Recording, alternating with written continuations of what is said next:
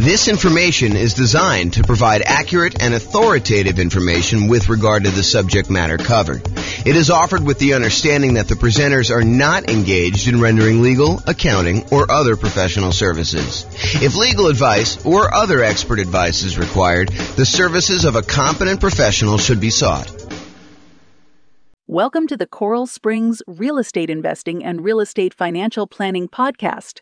Learn all about investing in real estate in Coral Springs, Florida. With a combination of real estate financial planning and modeling with numbers specific to Coral Springs, plus syndicated, more generalized recordings of live and pre-recorded real estate investing classes. Not all of them specific to Coral Springs. Be sure to stay tuned after the podcast for a message from our sponsors. All right, marketing to find off-market deals. I'm James Orr. Let us begin. So, finding deals. So, have you guys read The Millionaire Real Estate Investor book by Gary Keller? I think that is one of the best real estate investing books out there, honestly. If you have not read it, and if you read it a while ago, I would recommend you pick it up again. I haven't read it super recently, but I've read it multiple times, and each time I read it, I'm reminded of just how good of a book that is. So if you're doing any type of off-market deals, I would strongly recommend you pick up The Millionaire Real Estate Investor by Gary Keller. It's from 2005, so it's a little bit dated in some ways, but some of the stuff he teaches in there is like principles. It's like timeless, so it doesn't really matter. But one of the things he did in that book, the book is sort of divided up into two major sections. One section is like the how-to. Well, maybe it's three sections. There's an intro section that talks about the myths of real estate investing. Then there's a whole like meaty section on how to invest and a whole bunch of principles sort of stuff. And then at the end, there's like almost like biographical interviews with real estate investors where they talk about their business and how they did it and what they're doing to succeed. So one of the interesting things about the book is when Gary Keller and Dave Jenks and Jay Papasan wrote the book, they interviewed all these different real estate investors. I forget how many it was, maybe 500 or so. But they interviewed all these different real estate investors and they asked them things like, so what are you actually doing to be successful in this business? And one of the things they asked them is, how do you find deals? And so this is a page from the book. It talks about how these 500 real estate investors, these successful millionaire real estate investors, actually went and found deals. And some of it's a little dated because it's from 2005, but I've not found anyone that's done this type of study again. So this is the most up-to-date version of the data that I have, but it's really good. So 32% of deals, according to the millionaire real estate investor interviews that they did, came from networking. So Rachel, that's all you. Right? You're social, you like being out there talking to people, or Nick, that's also you. I mean, like, you can go out there and you could talk to somebody and you could find a deal. So about a third of all deals came from networking. 28% came from real estate agents in the MLS. So if you're unwilling to do all this off-market stuff, if you come to class and you're listening to this stuff and you're like, okay, that's amazing, James, but there's no way I'm doing that. I'm not willing, not able. I just don't want to go and do all the marketing, talk to sellers, do presentations, follow up with them, make offers, get creative like that. I'll just buy stuff from the MLS. Okay, great. So about, a little bit more than a quarter of them came from real estate agents in the MLS. 10% came from driving and walking. We call this driving for dollars. You go look for dilapidated properties that have, 15 newspapers still sitting in the driveway, rotting. In the winter, the driveway is not shoveled. The grass is unmowed. Everything's overgrown. It's like properties that have been abandoned. And then you can go do like reverse lookups and try to find out who the seller is, try to contact them, reach out and try to acquire properties that way. So 10% from driving and walking, 9% from newspaper ads. Again, this was 2005. I doubt it's that high today.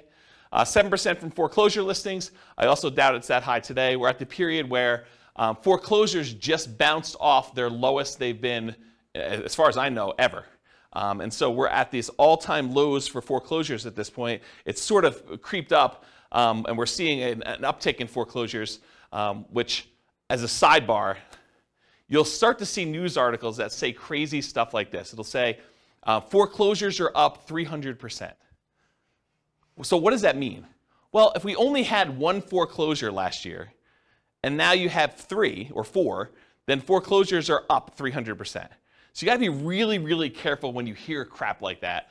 Understand what the numbers mean. So if you had a really, really low number of foreclosures and now it's up 300%, yeah, and you want to look at historically how it relates to, what you've seen. And it's not just that, yeah, it's gone up 300%, but there was 300% from almost nothing, right? So that's where we are right now, is that we were at almost nothing. We were in this unbelievably hot real estate market after we kind of dropped interest rates with COVID and everything like that. And the demand for properties was insane. You see 20 offers on a property. And so it's really, really hard to have a foreclosure when, even if you're behind on your payments, you go list it with a real estate agent, and over the weekend you get your property bid up and you're able to sell it and walk away with money. So it would take a lot for you to have foreclosure in that particular situation where the real estate agent couldn't come in and just help you sell that property. So we had really, really low foreclosures. Now I think we're going to start seeing an uptick in foreclosures, especially as the market softens. But it could take some time. It's not like these things happen instantly overnight. So that's my kind of side note there about that. But 7% were from foreclosure listings. And I do think that that will be a viable strategy moving forward. Right now, though, as we kind of do this recording in, what are we in, July? June? We're in July? July 27th, 2022. We're at a low, and I expect that to kind of pick up. But it's really, really low right now. 4% came from for sale by owners. 3% came from the internet database research. 2% from targeted marketing, and 5% from other. So if you're kind of wondering where deals came from for at least these particular successful investors, that's where they came from. Any questions on this? All right, cool. So why do we even care about doing marketing and finding motivated sellers? Because that's really what we're talking about. We're trying to find off-market deals, right? We're trying to find a seller who's motivated, who we can go in there and buy the property. But why do we care that they're motivated? I think for two reasons. I think finding creative transactions. If you go watch the creative transactions class we did, was that 2 weeks ago? It wasn't last week, right? But last week was partnerships. So I think 2 weeks ago we did creative transactions. So go watch that whole 2-hour class on the creative transaction strategy stuff. And then also fixer-upper properties, trying to find distressed properties where you could buy at a discount to add value in some form or another and fix them up. So those are the two reasons I think you probably want motivated sellers. You guys think of any others? That's pretty much it, right? Take a drink. So the creative transactions, just kind of for the record, owner financing, wrap financing, loan assumption, the rent-to-own, lease-to-own, lease option, lease purchase family, agreement for deed, bond for deed, contract for deed, installment land contract, and then buying properties subject to the existing financing. So those are all the creative strategies. Go watch the creative strategy class. I can't cover a 2-hour class within another 2-hour class, which is probably going to go the full 2 hours is my guess. All right, so when I like to think about this real estate entrepreneurship model of going out there and finding deals and doing the business of being a real estate investor, marketing to find properties, doing all that stuff, I think of it as a whole process and system that we have. And so I've taught classes in the past. I'm not going to do it anytime soon, but this is my visual of the whole business model. There's everything from your kind of goals and affirmations and stuff to the daily marketing checklist, which where we are right now is this sellers process of doing marketing to find sellers, but there's also marketing to find buyers and renters and private lenders.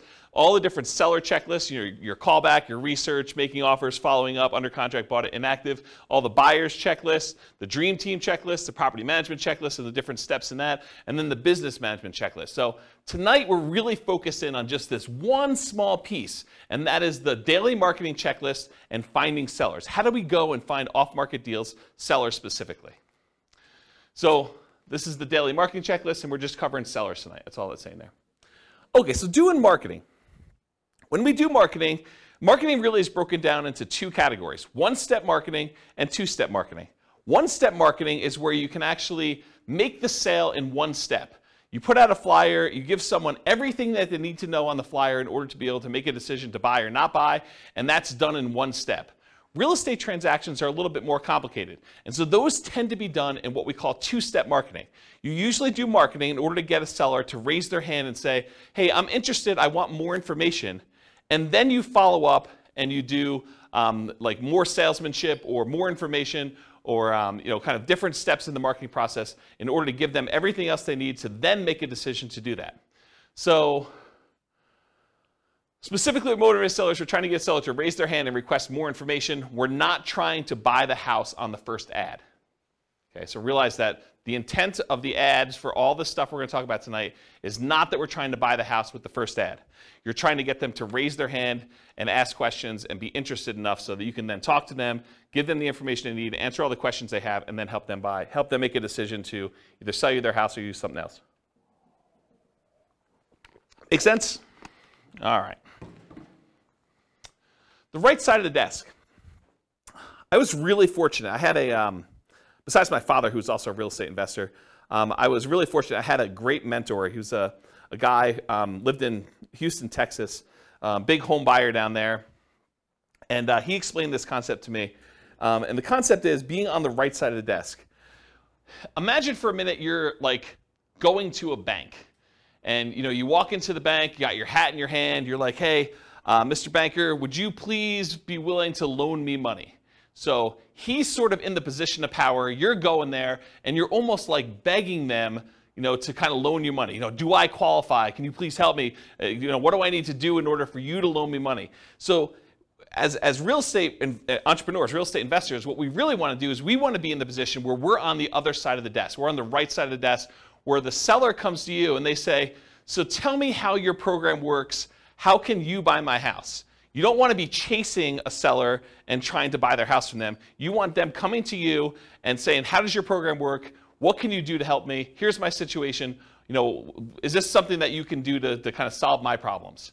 So I prefer to have motivated sellers calling me saying, here's my situation, what can you do to help me? Versus chasing sellers and then trying to ask them, what's your situation so I can see if I can help? And I talked about the banker example.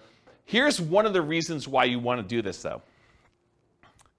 Imagine for a minute, you're as friendly as Rachel and you want to go call for sale by owners. You want to go for some torturous reason. You want to go onto Craigslist and everyone who advertises their property for sale, you want to get on the phone and call them up and try to have a conversation with that particular for sale by owner. And you really want to buy properties creatively. You want to buy property subject to or with wrap finance where they basically leave their loan in place and you take over payments on their loan. So one of the things you need to know if you're going to go out there and try to buy properties creatively is how much do you owe? And imagine trying to get on the phone with a for sale by owner who is in the driver's seat because they're the one advertising, they're the one taking the calls, and you're trying to ask them, so, Mr. Seller, how much do you owe on the property? They're going to be like, what? Why do you need to know that? The price is $500,000. That's all you need to know. You don't need to know how much I owe on the property. That's the problem with doing this sort of like chasing sellers. Now, if a seller calls you, very different situation. I think you're much more likely to get a compliance from a seller to be able to tell you how much they own a property if you ask them if they're calling you versus you directly try to chase them and call them. Now, that's not to say that all sellers that call you on your marketing are going to automatically volunteer that information. And honestly, with as much information technology and how much information is available in a lot of markets, you're going to be able to find this out by looking it up on the internet. However, I think if you're trying to make deals like this, you're much more likely to get compliance and to be in the right position of authority by having them call you for marketing. Does that make sense, everybody? Okay. All right, so a little story time. So this was probably 2008, 2009. 2009, I'd hired a full-time assistant to help out with marketing in order to buy properties. And one of the things we were experimenting with, and it worked out really well, is we would put marketing out there, and when they called in from the marketing, we had them go to a live answering service. And so they can call 24 hours a day. The answering service was staffed. It was like one of those, like, if you're a medical doctor or something like that, and you want like an after-hours call center where they're willing to take messages, and it's that sort of like answering service thing. And you can give them a list of questions you want them to ask anyone who calls in, and they write down the answers and they send it to you. I think it was by email at the time, and then sometimes they even record the calls and they'd send you the recording of it. So I was like, okay, let me do some experimenting, and this is what we ended up doing. So when we did like marketing out there, I think we were doing mostly postcards at the time. We did postcards out there, and then when someone called in the postcard, they got called into the answering service. And the answering service would ask these 3 pre-qualifying questions to someone when they first called in. This was completely the first contact they ever had, okay? So imagine you're like, someone who received the postcard that says, we're interested in buying houses, and this is the answering service, and these are the questions that they're getting asked. So the question number 1 was, are you interested in selling a home? So they call in, they're like, hey, is James there? And they're like, nope, sorry, James is not here. Are you interested in selling your home? Okay, and if they said yes, they said, great. Do you own your home free and clear, or do you have a mortgage on it? Oh, I have a mortgage on it. Well, great. Are you looking to sell the property for what you owe? So within 3 questions of calling the answering service, we had basically made an offer to the seller calling in to see if they wanted to sell their property for what they owed. And if you're trying to buy properties creatively, subject to taking over existing debt, or if you just want to know like what they're willing to accept, if there's some motivation there, a seller who's willing to sell their property for what they owe is, in my opinion, a sign of motivation. And so this was a way to pre-screen sellers to sort them by motivation. Not to say that the ones that answered differently wouldn't also be deals, but these are potentially greater quality leads. Does that make sense, everybody? So this was a really quick way to do that. And I think if I were going to do a lot of marketing again, this might be one of the ways I'd set it up.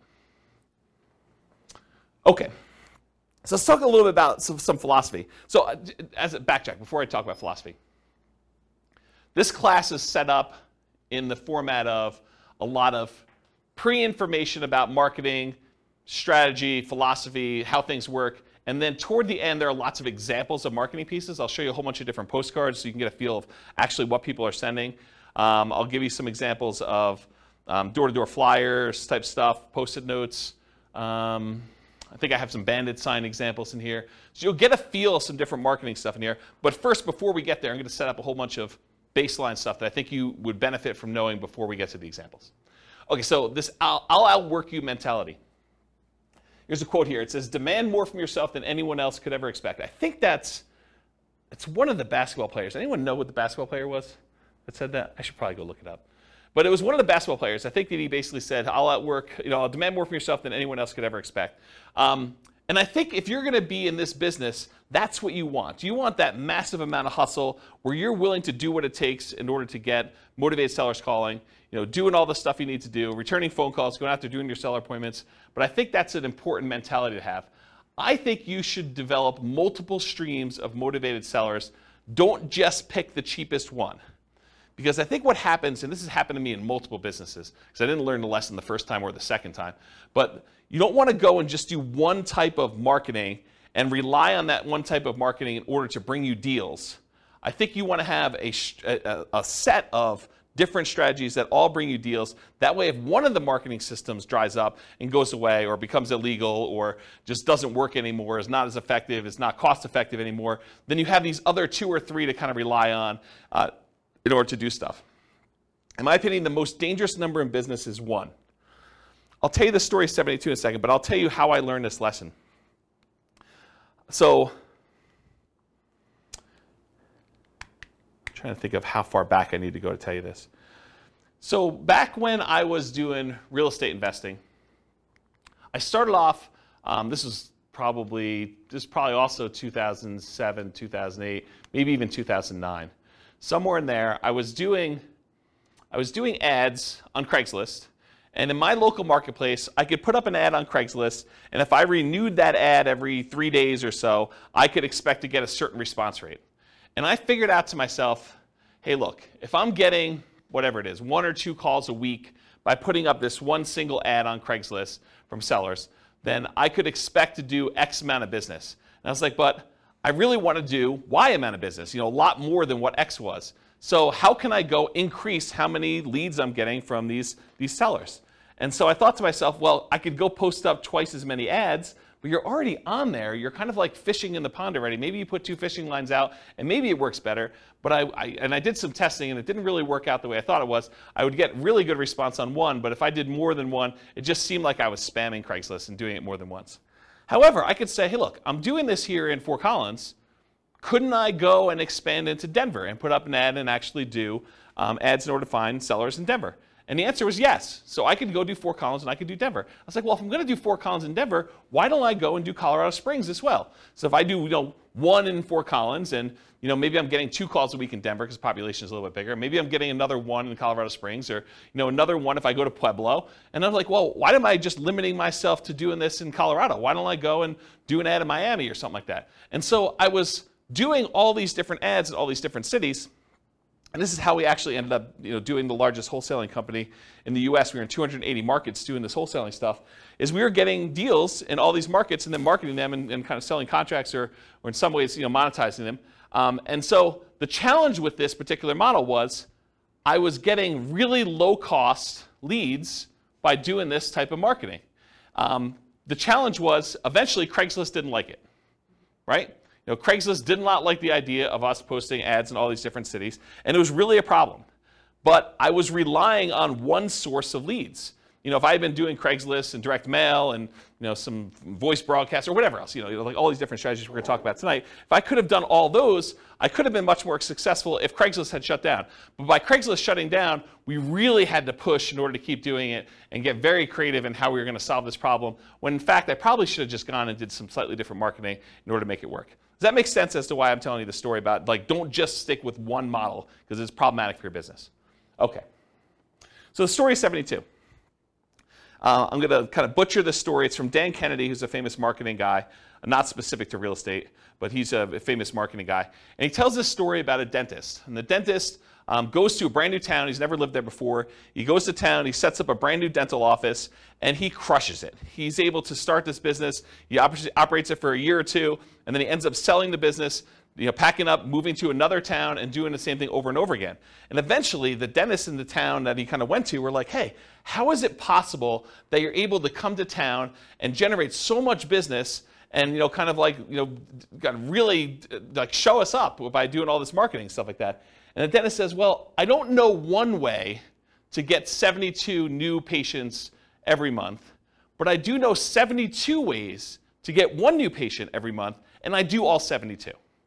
And I think that's more the philosophy you want to have in real estate investing. You don't want to say, I've got one way to generate all the leads I want to have. You want to have several different ways to do it and kind of do one here, one here, one here, and just make sure that your costs are acceptable for all the different ones you're doing.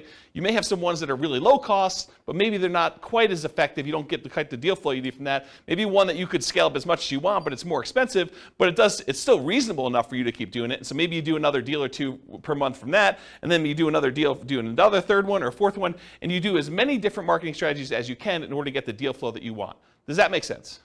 Okay. All right, so how much to spend on a marketing test? There's lots of exceptions to what I'm about to tell you, but here's how I think about it.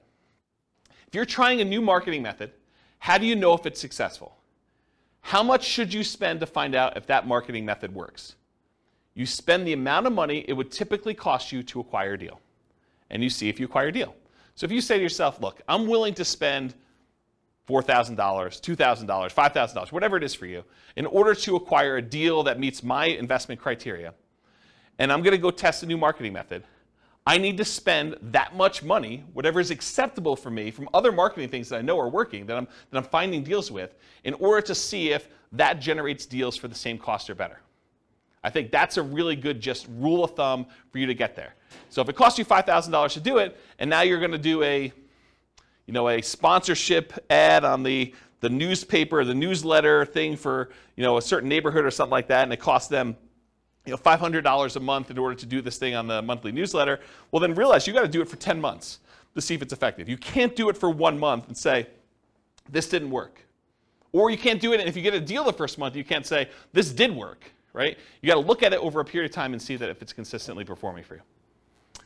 And ideally, you don't look at your cheapest method. You don't compare a new test you're doing to the least expensive way you can acquire a deal. You could argue that you probably should do your most expensive, acceptable one, right? The one that you're saying, okay, I don't like paying this much, but I'm willing to pay this much to test this new marketing thing and see how it performs over time.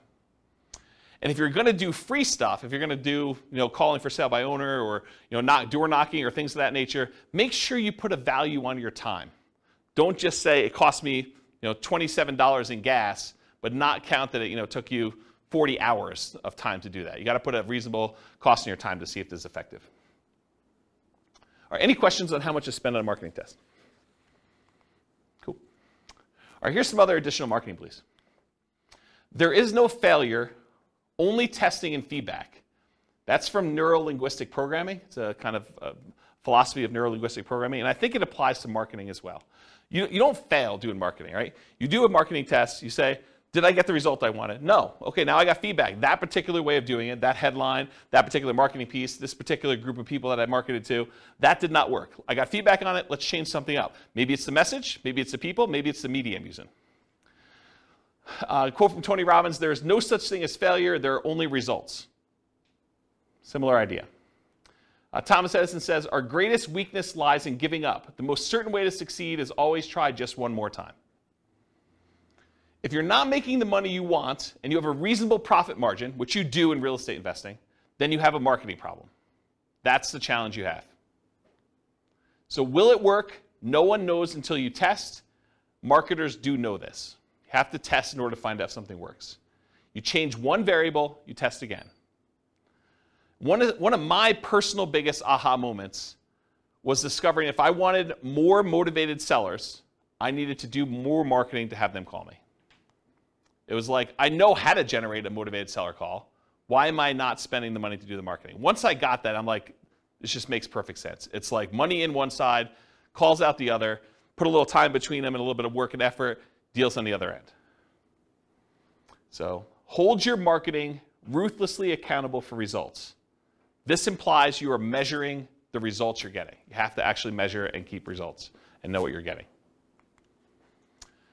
I personally believe you need to get good deal flow, have enough deals coming across your desk so that you can see a reasonable number of deals and start sifting and sorting. You're not trying to convince all sellers.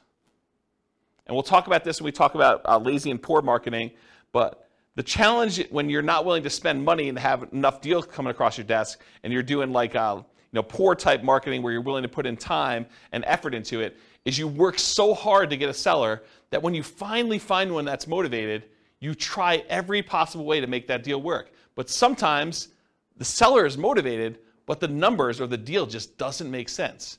Like you're trying to buy a property, it's worth $400,000, they owe $420,000. You're like, the guy's motivated. Yeah, he's motivated, but you can't make that deal work. You got to just move on to the next deal. And if you had 10 other calls coming in that day, you'd be able to move on. The challenge is you only had one call that week, and now you're trying everything. You're like, you're coming to class, you're asking me, James, so I got this motivated seller. He wants to sell me the property. He owes $420. The property's worth $400. Pass. That's my solution. It's like I'm not trying to get creative and make a non-deal deal for you, right? But if you had 9 other calls that day, then you move on. Otherwise, you're like, there's got to be something in here. What's the old joke about the kid and the pony? There's got to be a pony in here somewhere, something like that. I don't know. Anyway, so stop trying to convince all sellers. You're not trying to do that. You're sifting and sorting sellers. Start focusing on emphasizing solutions you can offer that would be good solutions to you and good solutions to that seller. The language of, well, here's what I could do. Would that work for you? Makes a lot of sense. Only 25% of leads are legitimate and should advance to sales. And that's from Gleanstar Research. Only 25% of leads are legitimate and should advance to sales. Not every one is going to be a good fit for you. You're not trying to have 100% conversion rate. That is not your goal. We'll talk about conversion rates in a little bit. All right, feast and famine. You got to keep the pump primed even when you're drinking from the fire hose. Don't turn off the marketing and then turn it back on when things die out, because it takes time to get everything going again. You want to keep your motivated seller pipeline filled. What I did is I figured out my numbers, and then I sent out enough marketing to get 1 call per day, my ideal pace. That's the pace I wanted to work at. So I figured out, after doing it for a little while, hey, look, I get about a call for every X number of postcards I sent out. I think it was like 140. I think that was my number. So for every 140 postcards I sent out, I would get about 1 phone call. And sometimes you'd get like lingering ones, but that was like the 1 phone call within a reasonable amount of time. And then you get the lingerers who saved it and they call you 6 months or 3 years later. Okay? Which you do, you get those. You get a little bit of like build up over time. But I was like, hey, look, if I want to call a day, I send out 140 postcards. So you don't have to do this, but I wrote software where I had the list of people I was mailing in a database, and I just exported 140 of them a day straight to Click-to-Mail. And I would send out the postcards that way. Okay? And that would give me about what I needed. Sure, there were days when I didn't get calls. There were days when I got more than 1 call. But it was about that pace. And I didn't start it and stop it. Right? Or you could work backwards from your ideal goal, and we'll talk about how to do this in the modeling spreadsheet, but you could say, look, I want to buy X number of properties. That means I need to do this number of phone calls. This means I need to put out this amount of marketing. So you can work backwards from your ideal as well. Okay? All right, looking inside and outside the industry. So study what other people are using inside your industry and outside your industry in order to find ideas of what kind of marketing to do. All the marketing that real estate agents use to find sellers for listing, that's what you're doing too. If you ever thought about it that way, real estate agents are trying to market to find sellers who haven't yet raised their hand and say, I want to sell my property. And they're trying to find those so that they can help them sell their property and get retail price. You're doing the same thing. You're trying to find sellers that want to sell properties.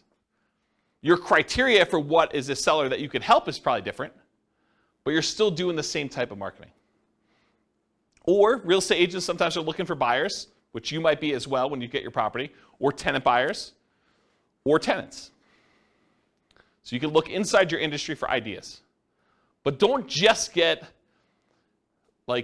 laser focus on everything inside the industry. You can also look at what's happening outside the industry, what's working that other people are not doing, and bring it into your own business. So there were not a lot of real estate agents when I started doing these real estate investor classes that were teaching investor classes in order to generate clients in their brokerage. But there were financial planners who were. Financial planners were doing, a little lunch and learn or dinner thing where they'd come in, they teach a class on how to optimize Social Security, and they would use that to generate clients. Why weren't real estate agents using that? I don't know. I just started doing it. Same idea for your stuff. Look outside your industry for people that are doing something else, and then see what you want to adopt for your business. Okay? All right, so I know I could. I don't know if I will, but I could do a whole class on this particular spreadsheet. And the last time I taught a class on this particular spreadsheet was in 2016. I did a whole class that literally just went through each box in the spreadsheet, and I talked about my assumptions and how each step worked and everything. What this spreadsheet is, it's a way for you to model how much work you need to do at each step in the process in order to do deals as a real estate investor. So each block is a discrete step, and each block tells how much time you spent there, how much money you spent there, how much money you made there, and it kind of walks you through what happened in this block, and then each block between the blocks tells you what your conversion rate is. So for example, this first block is sending out postcards. If I send out 10,000 postcards and I get a conversion rate of 0.4%, so 0.4% of the postcards that get sent out become a call into me. So now it tells me how many calls I have here, how much time I spent on that call, how much money I spent on that call, because I send out a little credibility package to each person that calls in. Then I know how many calls I get that convert to a presentation where I go meet with a seller, and I can see the conversion rate from that. And then of the presentations I do to sellers, how much it costs me, how much time I spent doing all that, how much it costs, what the conversion rate is to sellers that go under contract. And then of the ones that go under contract, how many of them did I actually close on and buy? And then of the ones that I close on and buy, how many tenant buyer or tenant calls do I take? And then how many tenants do I meet at the property? And then how many applications and the negotiating of leases do I do? How many signed leases do I do in managing the property? How many closings do I have for them when they finally buy the property? And then what the sale to the tenant buyer looks like at the end, and how much money was made and how much time was made. And then at the end, I sum up all of the time it took for every one of these steps, and how much money was spent in each one of these steps, and then how much money was made from all of these steps. And I could tell you what my dollar per hour was, and what my conversion rate was, and how many houses I sold. So now I can go back in here, once I know all my conversions and I got my costs and times and everything, I can come in here and say, okay, instead of sending 10,000 postcards, what if I sent 5,000? And it trickles all the way through and tells me, okay, now you're going to get this many calls and this many tenant buyers and so on. And then it'll tell you here at the end, you're going to do one deal and it's going to be this amount of money, or 2 deals, or whatever it is for you. And you get to look at all. Then I added a whole bunch of additional things, because every once in a while you'll do a seller presentation and you're not going to buy it yourself, you're going to wholesale it. Or you're going to list it if you're a real estate agent, because you're going to do that too. Or you're going to do something else from the tenant buyers that call in. You're going to help them buy a house if you have a real estate license. Or you're going to help them buy a wholesale deal, like wholesale retail. And so you can look at things that happen in parallel. So of the marketing that goes in, sometimes those get split off and you're doing additional things. You get a certain number of wholesale deals or listed properties, or other tenants that you're going to help buy a property, tenants that you call in originally and you can help them buy a property, and you can look at all the dollars, and then you can sum up the whole thing and find out, for this amount of spend on my marketing, how much should I make total from all of these different things, and how much time did I spend, and what's my dollar per hour? And then you can see which ones are most profitable, which ones are least profitable, and so on. So if you know, I want to do one deal here, and all these are other 0, right? You can say, I'm not doing any of these ones, but I want to do one deal here, you can toggle all of the numbers on the front end to find out how much you do need to spend to do that deal in whatever time period you're doing. Does that make sense? So that's the short version of the 2-hour class I teach on that particular thing. And you can download this spreadsheet. I'll put a link to it in the show notes. Okay. Any questions on this? Is that helpful, though, the idea? Wamsi, yes. So my question is, so this is just for one marketing strategy when you like post postcards, right? So this can be like duplicated to multiple strategies, right? Yes, Wamsi. So the question was, in the one that I'm showing on the board, it is for one marketing strategy, postcards. You could do postcards and add another box for door-to-door flyers or for doing pay-per-click ads or doing search engine optimization. But you need to figure out what the equivalent time and money spent is and like all that is. And then you could have them all go up and add into this field initial calls. Or you could do a different one because if your conversions are different for different types of lead sources, you may want to have certain parallel steps, and then eventually they all merge together into something and kind of expand out. So yes, you could do it that way. For this one, I simplified it. It's only doing postcards. Got it. Yep, good question. Any other questions? Cool. Is this helpful? Crazy stuff? Yeah. Okay, target profit. So it can vary depending on your market, but in general, I'm going to pull out a number and say $25,000 per deal, or 10% of purchase price to adjust for higher, lower price houses. Now you could decide, hey, my profit margin is $50K and my houses are really cheap, or you could say, hey, look, in my market, it's really, really hard to get a deal, period. I'd be happy with $15,000 or $10,000 or whatever. And then you could also say, look, I want $20,000 base plus $10,000, $15,000, $20,000 for each year that I hold the deal. Because you may decide, hey, look, I want to make $20,000 up front when I buy this, but in addition to that, if I'm going to hold this property for 2 or 3 or 4 years with a tenant buyer in there, I want to make extra profit per year. And you figure out what your numbers are for you making sense, and then you do that for that.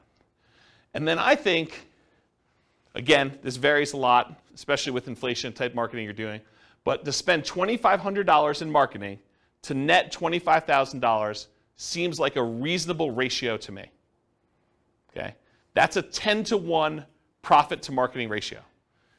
For every $2,500 you spend, plus some labor, because there's definitely time involved, as I talked about in the last spreadsheet, plus some labor. So for every $2,500 you spend, you make $25,000 on the deal on the back end. For every $100 you spend in marketing, make $1,000 is another way to think about it. In a more normal market, maybe your numbers go up to 20-to-1. So $2,000 for every $100 you spend. And in really, really hot markets, it might be worse than that, right? You may have to spend more money in order to get a deal and still only make the $25,000. Okay? Any questions? All right, so goal. So if you want to do 20 leads a month, budget about $2,500 a month or whatever your marketing dictates that you do. You buy one house per month. If your goal is 40 to 60 leads a month, you budget $5,000 to $7,500 a month. You buy 2 to 3 houses per month. Now realize inflation, how hot or cold the market is, market temperament, may force these numbers up. Okay? Occasionally, someone will come to class and they'll be like, James, $2,500. I wanted to do nothing down deals. $2,500, that seems like a lot of money to do a deal. Well, if you were going to go buy a regular property and do a regular loan, just to get the loan, the cost to do a loan could be $2,500. Not including anything else. I mean, you're probably still doing a lot of these costs if you do it, but you're going to have like inspection stuff if you're going to do inspections on a property. You may have an appraisal done. May not have an appraisal done if you're just doing something creatively, but to do that. What's an appraisal run these days? $800, $900, somewhere in there? Just to do that, right? So $2,500 seems like a deal. Any questions on this? All right, motivated sellers for lazy and poor folks. So lazy methods are more time than money. You have more time than you have money. I'm sorry, lazy method. I was like, that doesn't make sense to me. Lazy methods are more money than time. I was like, yeah, that doesn't make sense. So more money than time. You're willing to spend money because you're unwilling to do manual labor in order to find motivated seller leads. It's easier to scale up in size. You just spend more money, you get more leads coming in. It's harder to scale up when you're doing poor marketing methods because you have a limited amount of time that you can spend. Okay? You sift and sort for great deals. You get enough leads coming in where you're just basically saying, this is what I can do to help. Does that work for you? They say no. Great, you follow up, but otherwise you move on. You're not trying to force a deal. With poor methods, you have more time than money, and you're willing to invest that time to find motivated sellers. It tends to be time intensive and therefore harder to scale. You tend to want to work or overwork every lead, leading you to try to make non-deals or bad deals into deals. There is some overlap between the two. One example is bandit signs. If you buy bandit signs, which are relatively inexpensive, and you go out there and you're manually putting them in yourself, driving all over town and doing 10 hours worth, that's more a poor marketing strategy. If you buy bandit signs, you hire someone else to go do it for you, that's more of a lazy strategy. Okay? All right, so here are the lazy methods. And I'll tell you which ones I've done. Billboards and bench signs. I have not done that. But you could go get a billboard that says, we buy houses, call this number. You could go get a sign on the bench where people are waiting for the bus that says, we buy houses, call this number. Car signs, I've not personally done this. I know a bunch of clients that have. But you basically get one of those magnetic stickers or one of the car wraps that basically says, we buy houses, call this number, we'll buy your house. We'll take over payments, whatever you're doing for your thing. We'll talk about marketing headlines here in a little bit. I've not personally done car signs, though. Direct mail, done a ton of direct mail. You could do postcards, you could do handwritten letters, you could do regular letters, you could do oversized postcards, you could do saturated mailings, geographic saturated mailings to entire postal areas. You could do targeted mailings to foreclosure properties. You could do ones to recently divorced people, bankruptcy, probate. There's all sorts of things we're going to talk about here toward the end. Websites, pay-per-click. I think I did some experimentation with pay-per-click early on, but I haven't done much with it. But you can do you could go onto Google AdWords, and you could pay Google to come up when someone searches for, sell my house fast in whatever your marketplace is. Voice blast and text blast, so you can actually hire a service, upload a bunch of telephone numbers for property owners in your area, and basically say, I'm interested in buying, or I'm interested in buying your house. And do that. You could do it either via text or you could do it via voice broadcast. I never did text. I did a bunch of voice broadcasts for a period of time. So we would do voice broadcast messages to answer machines and live answers. So we had 2 different messages. And then if people were interested in selling their house, they'd either leave a message or contact us back, call us back on a number. Newspaper advertising. I did a ton of newspaper advertising. It's actually one of the more effective ways in some cases. We would do ads in the paper, just like classified ads. We also there was like a monthly publication. Is it Fort Collins Forum? Does anyone know? It was like an old newspaper. I think it was called Fort Collins Forum. And we'd have like a half-page ad covering the full front half of a newspaper ad, and we'd buy that each month. And that was pretty effective. But it's harder to do newspaper these days. Radio and television ads. So I didn't actually do this, but my friend Brent, who I told you about in Texas, he actually, at one point, before he died, he actually died really tragically a long time ago, about a decade ago. But he actually acquired the rights to WeBuyHomes.com. I don't think he had WeBuyHouses.com. I think he had WeBuyHomes. And then he had 1-800-WeBuyHomes and 1-800-WeBuyHouses, which is the same phone number because it stops at like HO. So it basically had the telephone number and that. And what he was doing is he was licensing out the rights to different marketplaces to do that. And he had a professional video done and professional radio spots done. And you could run these. You don't have to do any customization because it's the same number. But you basically run that ad in your local marketplace, and then the number calls through. And based on your location from where you're calling, the telephone rings into your office or wherever you want it to go. You basically had them direct where you want it to go. And so he did a bunch of television stuff. I didn't personally do it. But that's one of the things he was doing. So you could do radio and television ads. You can also do Yellow Pages. Yellow Pages are mostly defunct now because of the internet. But there were some interesting lessons to learn from things people would do in the Yellow Pages. Instead of just advertising in like the real estate services section, some people would advertise in the money to loan section. Because if you think about like where your sellers are coming from, a lot of times they're looking for solutions other than selling their house before they get to the point where they realize they need to sell their house. And so a lot of times some investors would actually have a separate business that would make loans, and then they would use that as a lead generation tool in order to find sellers that were going to be early on in their pipeline. Does that make sense, everybody? What I said? Okay. All All right, any questions on these lazy methods? We're going to go into some detail here. Yeah, Ben. So you said for the direct mail, you can make foreclosure houses and people who got divorced recently. How do you get to know that information? The list? Yeah, I'll give you some sources for lists here in a little bit. Yeah, these are places you can buy them. Yep. So the question was, where do you get the list for people going into foreclosure or people that had a bankruptcy or something like that? And you can buy it from list brokers. Yep. Okay, any questions on lazy methods? We're going to go into some detail on mostly direct mail. I think that's mostly what we're going to cover from tonight in detail. Any other questions on this stuff? All right, cool. So here's some of the poor methods. If you're willing to put in more time, bandit signs as an example, although I told you if you want to do bandit signs and make them lazy, you can actually pay someone to do them. But bandit signs are those yellow corrugated plastic signs that go out there. You may have seen them, says, lose weight now, or, you'll see them in new construction neighborhoods where people are advertising, sign up for this internet service or sign up for Comcast or Xfinity or whatever it is. So you'll see those types of signs. Or you'll see them sometimes for churches. They'll say, church service, and they'll kind of use those. But you could use them that says, we buy homes, we buy houses. I'll show you some examples of those. And then you go out and you put them into major intersections. They'll disappear. They're disposable media. Don't think that you put it up there, it's going to last there for months. You'll put it up there, and maybe you'll get a couple hours if it's a really busy intersection, and the sign police are not out doing that. Also, depending on your area, they may be illegal, just so you know. And you may get a call from, the police or code enforcement or something like that telling you you can't put your signs up anymore. We're going to charge you X number of dollars per one you do. Please go take them down or whatever they'll tell you. So realize in some markets it's really hard to do or hard to keep those up. But otherwise they'll disappear. Realize that you're spending the $10 or whatever it costs these days in order to get the sign plus the labor to go put them up there for a certain amount of limited exposure for whatever time period you have them up. Business cards, I'll show you an example of a business card with a little twist on it here in a little bit. But if you want to see good examples of other real estate investors with their business cards, go to investor meetings and ask them to see their card. Go talk to other investors and ask them if you can have a copy of their card and see what they're using. And there's lots of variations to these. There's some gimmicky ones.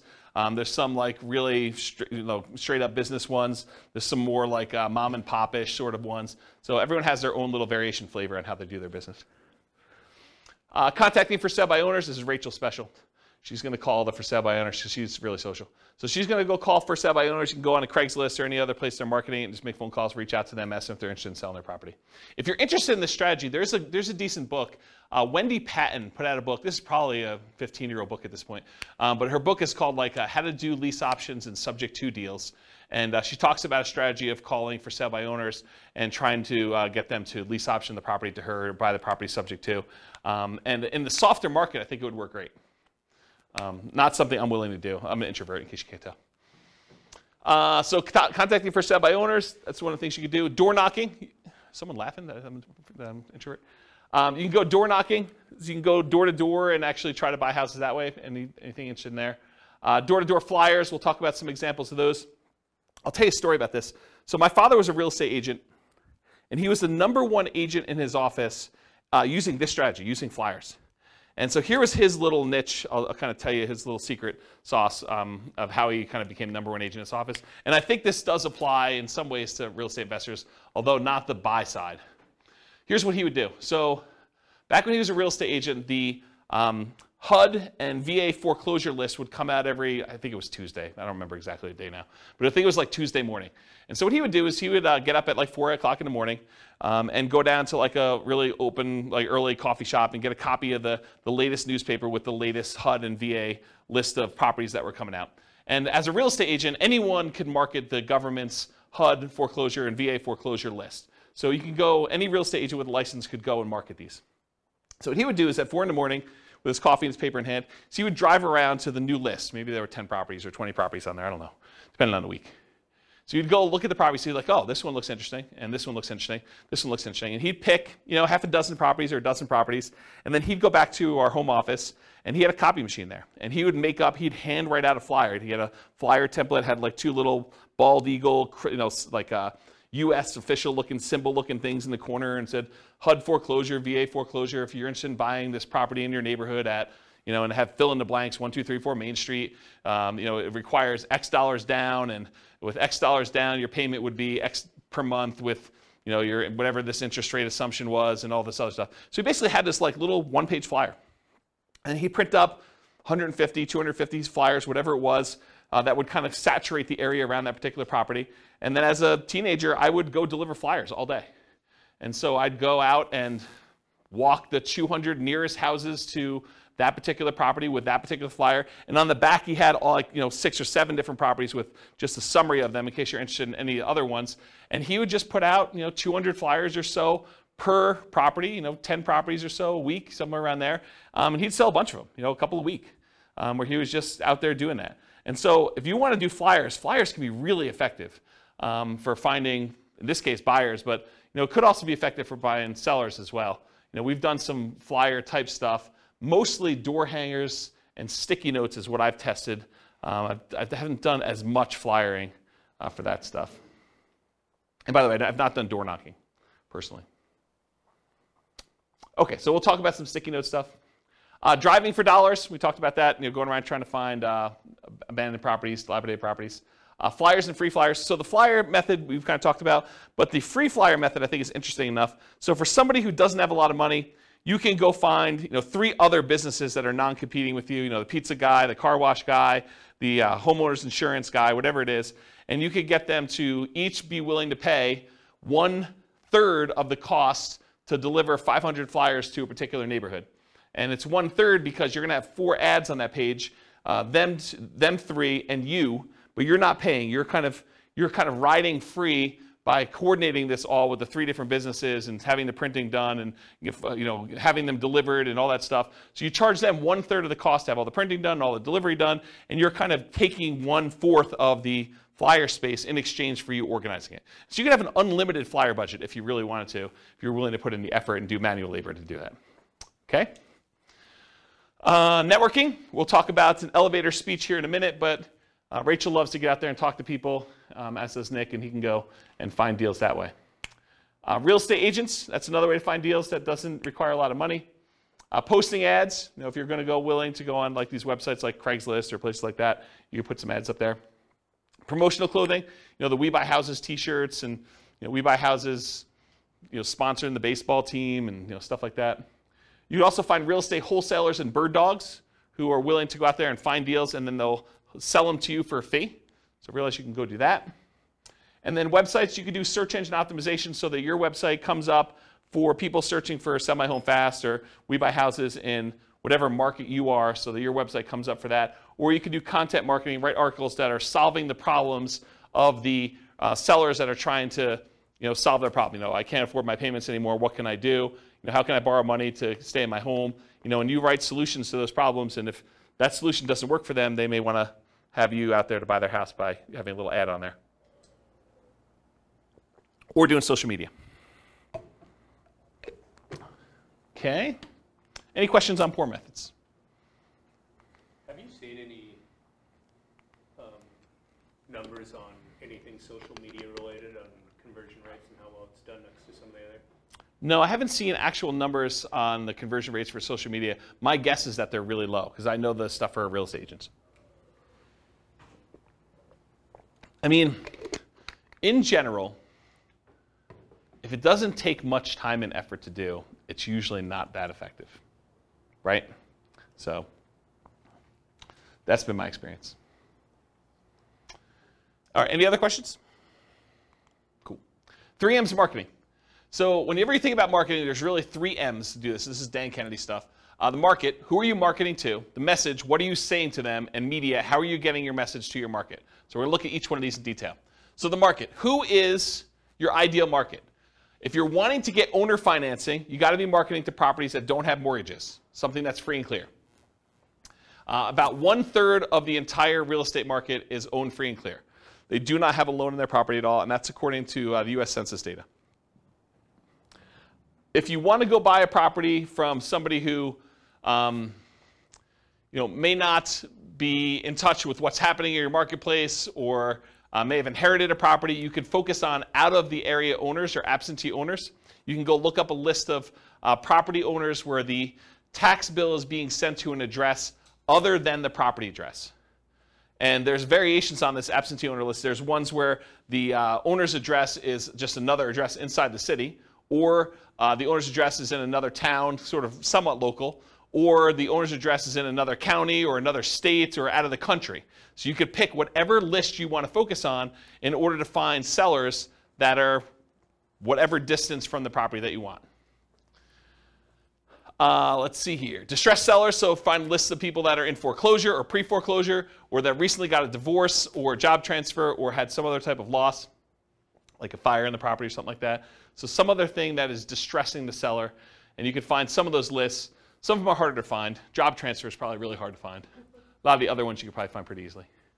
House characteristics, maybe you only want to buy duplexes or triplexes or fourplexes. You can kind of narrow your list down and market only to those things. You only want to buy 4-bedroom properties, or properties that have at least 2 bathrooms, or properties that have oversized garages, or properties that are horse properties, or properties that you can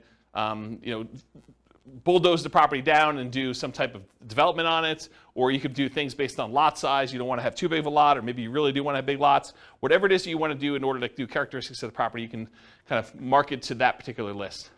And then anything other than that, bankruptcy, divorce, whether they're people who recently got married, probate, or assisted living, you can kind of focus in on whatever niche you're trying to serve. Any questions on market? All right, this picture is from the Millionaire Real Estate Investor book by Gary Keller.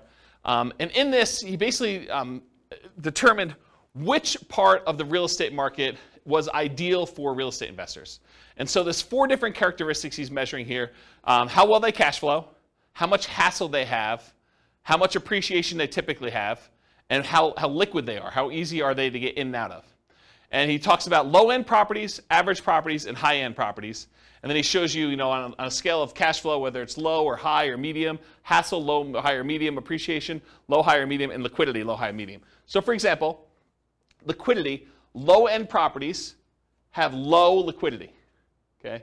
Then it goes up, and for the average property, they have relatively high liquidity. It's easy to buy and sell them. And then as they get more expensive, they also have low liquidity. As for appreciation, properties on the low end tend not to appreciate as fast as properties in the average, and properties on the high end are about medium. Okay? For hassle, low-end properties tend to have the highest hassle, average properties tend to have the lowest hassle, and high-end properties tend to have high hassle as well. And then low-end properties tend to have the best cash flow, average properties tend to have intermediate or medium cash flow, and the high-end properties tend to have a little bit lower than medium, but not quite all the way to the low cash flow. So if you look at where are these curves at their best, and you'll find that it's not the very, very low end, and it's not the very, very high end. The great deals tend to be at like the quartile, about the 25th percentile of the marketplace, and good deals tend to be in this kind of like median section around the 50th percentile. So have you ever heard me in another class say, we typically like to invest in the second quartile. You don't want to be buying the cheapest stuff. Although, as I say this, there are niches where you could decide, hey, listen, my specialty is low-end properties, or my specialty is luxury properties. And you can make that work. But in general, the kind of sweet spot is that second quartile. Not the cheapest stuff, and usually below the median. Okay, so that's generally where it is. Now, does it have to, if you say, I don't buy, median's 500,000, I'm not buying 505. No, you can go a little bit above it, but you don't want to be crazy. Okay, any questions on this? Being in the middle of the market. Cool. All right, so here's some example motivated seller marketing headlines. You could do stuff like, we buy houses, or we buy houses cash, or we buy homes, or we buy homes cash, or cash for your house, cash for houses. Sell now for cash, cash now for your house. Sell your house in 9 days. Here's one I like. How to sell your house as is for a fair price on the date of your choice. Or how to sell your house for full price on the date of your choice. How to sell your house as is for a fair price in 9 days. Discover how to sell your house quickly. Sold in 9 days. We buy houses, we take over payments. Stop foreclosure, avoid foreclosure, facing foreclosure. We buy houses any condition or situation. We buy houses any price or location. So those are some different examples of motivated seller marketing headlines that you could possibly use. Nick? What's the 9 day? Why 9? Specific number? and you can do it. Something that you can perform on. If someone is really distressed and they're like, look, I need a quick solution, someone that could buy their house in 9 days is attractive. Yeah. I just wondered why 9, that specific number. Yep. The amount of days to be able to close a deal. No, I mean, you probably could close faster than that. You can do 8 days. You can do 11 days. Whatever you want to do. Yeah. Should be believable. Any questions on headlines? All right, so here's an example, probably one of our first examples of actual marketing. Alternative headlines, often used on media like sticky notes or some postcards. Notice, warning, or attention homeowner. So this is a sticky note. I licensed the ability to use this from a guy named Richard Roop. He does a bunch of marketing stuff for real estate investors. And so this is the example that Richard Roop uses. We've done these and they've worked really well. In fact, I have a funny story. So on this thing here, when you print them out, this shows up in blue. It's like Richard's initials and number 37. And we don't change it. It's always 37, no matter what it is and who it is. So I get this really nasty phone call from a seller who's like, if you ever put this sticky note on my door again, number 37. So she's all mad and worked up, and you can hear her crumpling it up in the background and throwing it away. So she's just really worked up. There's only like 3 or 4 really angry people in the world. They just move around a lot, so you'll run into them. But there's only like 3 or 4 of them. But anyway, you put these on the door, and you'll get calls. You'll get some nasty calls, but you'll also get some good calls on it. And so the postcard basically says, attention homeowner, company's now looking to purchase several houses in your neighborhood.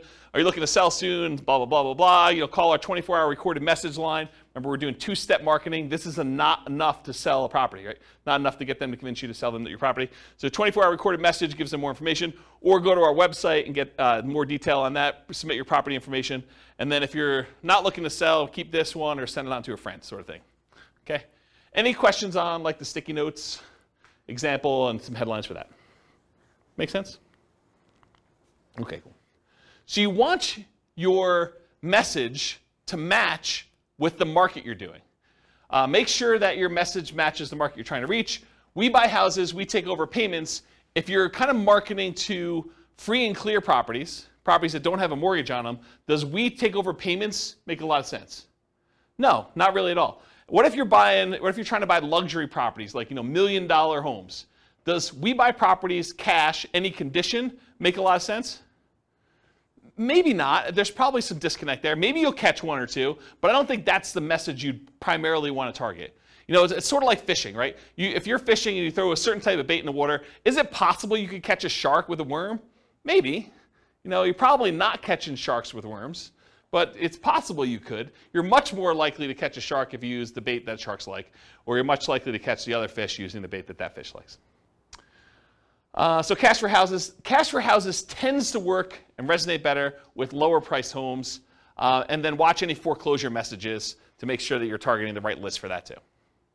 Any questions on that? Multiple contacts. So you can double your transactions if you follow up. If you just do like this one hit and you don't follow up with anyone who calls you or does anything like that, expect your closing ratio to be much lower. But if you talk to someone on the phone, even if the solution is not good for them at that time, but you follow up with them over time, they've already expressed some level of interest, and a lot of times their situation changes. You can almost double your transactions, or in some cases more than double your transactions if you actually follow up with people. Or you can half your marketing budget to do the same number of deals. Another way of saying that. So repeat hits and repeat marketing, repeat mail to your mailing list, repost banded signs, renew ads. Part of the credibility you build up is when they see your ad all the time, right? If you only ran the ad once and someone is considering using you, but they go back to that newspaper or they go back to that source wherever they saw your ad and they don't see your ad anymore, they think that, yeah, I'm glad I didn't do a deal with that guy. He's out of business already. Okay? Meaning top of mind? Yeah, top of mind. Yep, that's another way of saying it. Yep. But there's also a credibility factor too, right? Like if you just disappear, they don't know if you're still around. Offer made follow-up. Does everyone accept your offer? For every offer you make, does everyone accept it? Absolutely not. Nope. So send a thank you note immediately. Put the seller on an automated mailing list for more frequent follow-up. I recommend monthly. This will double your closing percentage. So if you were closing 1 out of 20 before, with proper automated monthly follow-up, you'll close 1 out of 10. Credibility packet and testimonials include a benefit-laden information about how you help sellers, plus testimonials. Often you'll mail this out as soon as the motivated seller calls and we have their mailing address, and then bring a copy with you when you meet the seller for the first time and give them a copy even if you sent them one in the mail and say, here's some propaganda about me in case you haven't seen it. I'll put a link in the show notes to my credibility packet so you can see it. And if you don't have testimonials, if you're just getting started, get regular testimonials from your pastor or some people that you've helped out in another business or anything people can say nice things about you. The better, more specific to real estate is, the better. But if you don't have it, work with what you have. Any questions on credibility packet testimonials? Cool. Commit to improve your response rate in all your marketing. So each marketing campaign that you do is a horse race. You always want to be testing one variable with 2 options to find out which one's going to win. It requires you to measure your results so that you can improve them. Focus first on testing headlines to get the maximum response. So headlines are the easiest thing to test. It's often the biggest impact. And as you do more testing, be careful of improving response while sacrificing quality, conversion on the back end. For example, you could boost response by saying full price instead of fair price, but it might be at the expense of getting acceptable deals to you. So you can get more calls, but maybe you're not converting as many because you changed your wording. Does that make sense? Okay. More ways to respond tends to increase response. And then other things to test beyond copy might include 800 numbers versus a local number, your website, your email, or your fax. Although faxes are kind of going out of the way, people still use them, especially older people. Any questions on this? Cool. Ratios.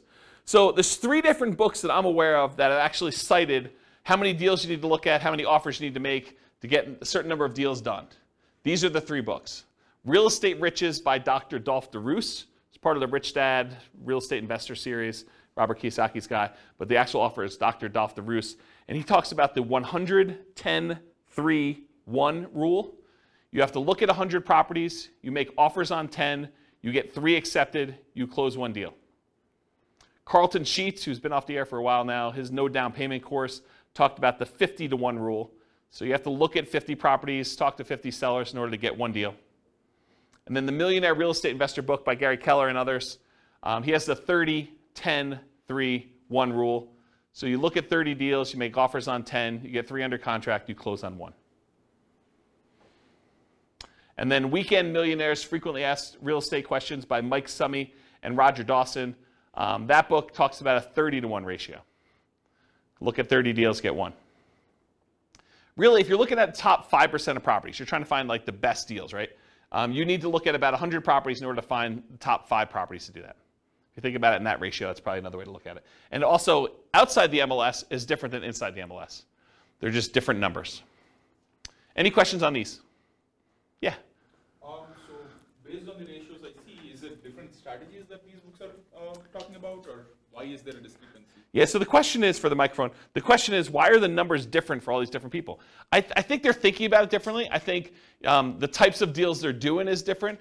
I also think these aren't exact, right? It's hard to give a number when you're teaching students, because these are all people teaching it in the book, right? It's hard to give a number when I'm the one doing the presentation versus you doing the presentation versus Bill doing the presentation, right? You may be able to close 1 out of 5 because you're amazing. I may be 1 out of 20 because I'm incompetent. And Bill's just sort of between us, right? It could be all over the place. So the numbers are sort of just a general guideline to begin with. And I think looking at them, they're pretty close, right? I mean, they're not that far off. So. But is 30:1, the book that says 30:1 necessarily good than the book that says 50:1? So the question is the book 30:1 a better book than the one that does 50:1? No, I don't think so. And the other thing I'll add about this is, let's say you come to me at a class, you say, James, I don't know what you're talking about 30:1. I'm closing every 2. And what I would say to you is, maybe you're not doing good enough deals. Maybe you're not making your offers low enough where you're getting too many accepted, right? Maybe you should be more selective.